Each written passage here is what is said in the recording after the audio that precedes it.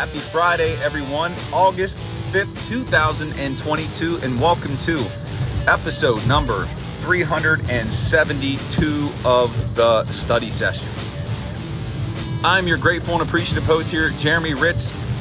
I am en route to St. Vincent, about ready to board a big yellow school bus that's going to take me to Latrobe Memorial Field for the Friday Night Lights practice with your Pittsburgh Steelers, and I am highly excited. So all the press and media gets on the bus, they ride over.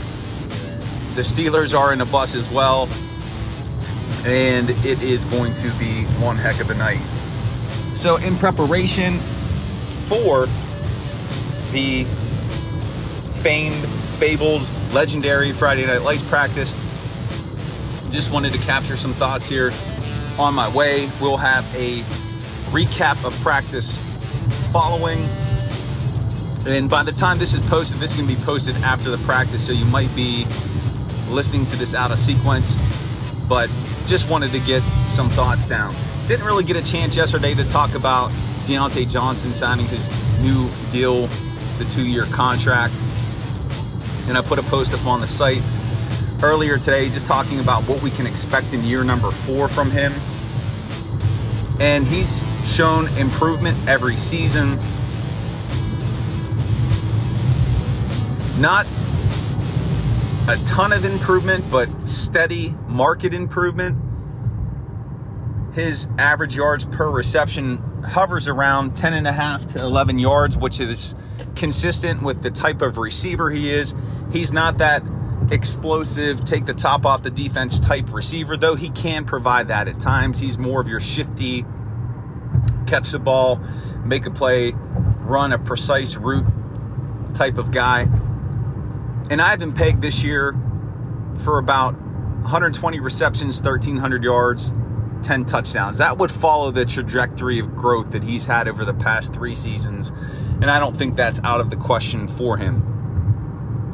The biggest challenge for Johnson in terms of his production is going to be the quarterback position, because if Mitch Trubisky or Mason Rudolph or Kenny Pickett, whoever is at the helm, can't get the ball to him, then his output may not look as strong. You could make the argument that the past few seasons with the offense under Ben Roethlisberger that Johnson could have put up better numbers, being that Ben was enamored with the dink and dunk offense, wouldn't throw over the middle of the field, that potentially there could be an uptick in his production this year. You could argue that, but there is just a lot of instability right now at the quarterback position because we don't know who the guy is going to be and whether or not they could play at a high level. So just something that I wanted to riff on in terms of Diontae Johnson. We'll see what type of year that he has. Hoping for nothing but the best for him in year number 4. He signed for 2 more seasons, so I hope he grows and develops into a legitimate number 1 this year.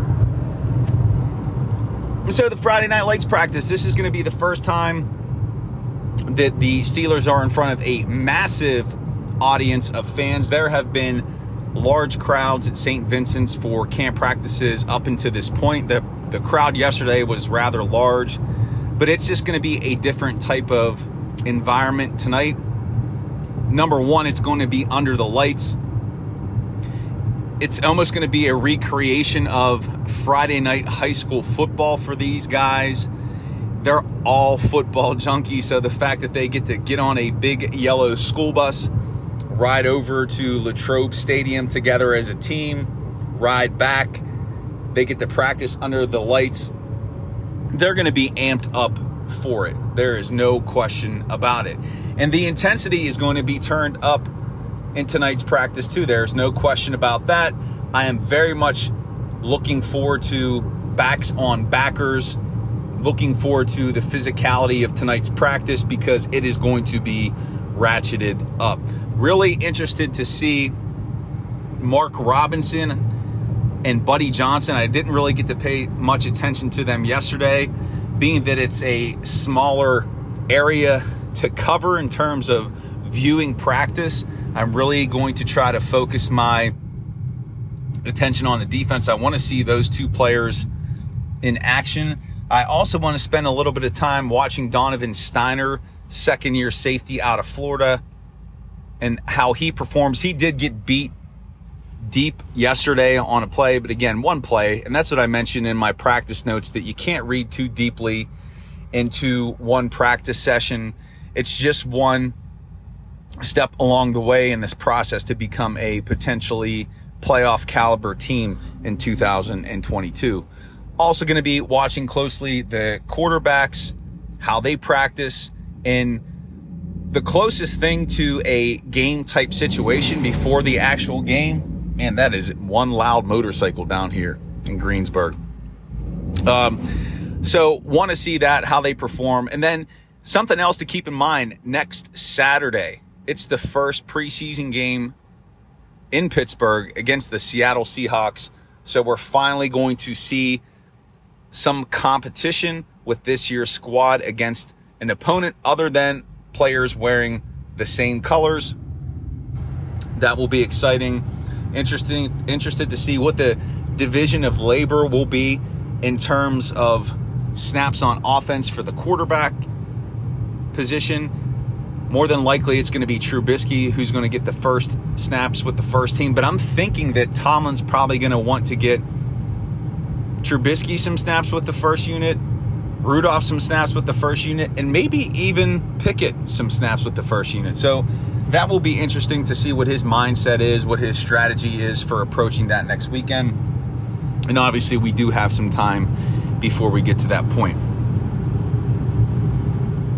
But again, Friday Night Lights, it's here. Training camp is rolling along. They are going to have a practice on Saturday. It's just going to be in shells. They're not going to be in full pads. And then they are off Sunday before they resume getting back to work on Monday. Again, as I mentioned, in preparation for their first preseason game next Saturday. So tonight really is going to be their last full out effort before next week in getting ready for the Seattle Seahawks. Can't wait to report out to you everything that transpires during tonight's practice. I am seeing some storm clouds as I am driving to St. Vincent's to eat dinner with the reporters before heading over on the big yellow bus. Hopefully these clouds are not any type of sign that tonight's practice is going to be canceled, because that would just be terrible.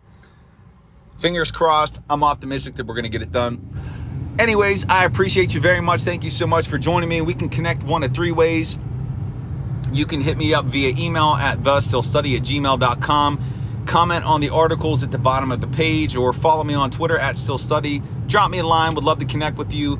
On Saturday, I'll be doing the Steelers Saturday mailbag, where I will cover your questions. That's tomorrow. Hard to believe. Don't forget about the podcast that I did with Jim Wexel over on his site, the Still City Insider. Jim and I are going to have a new podcast coming out here soon, as I'm going to see Jim here in a few minutes. Don't forget that the Still Study is now on Apple Podcasts. Be sure to check that out. And then something new, I had a few people ask me about, hey, is there anywhere that I could donate to the site? And I was hesitant to have a donations tab on the site, but there are costs to upkeep the site. So one new feature you'll see on the site is an area where if you want to make a donation to the site, $1, $5, I'm tremendously grateful, even if you don't donate. But I threw that up there. I've been asked by a few people, if you want to help support the site, it is a 100% completely free site. But if you want to help support the Still Study, I would be tremendously grateful for any type of donation you want to provide.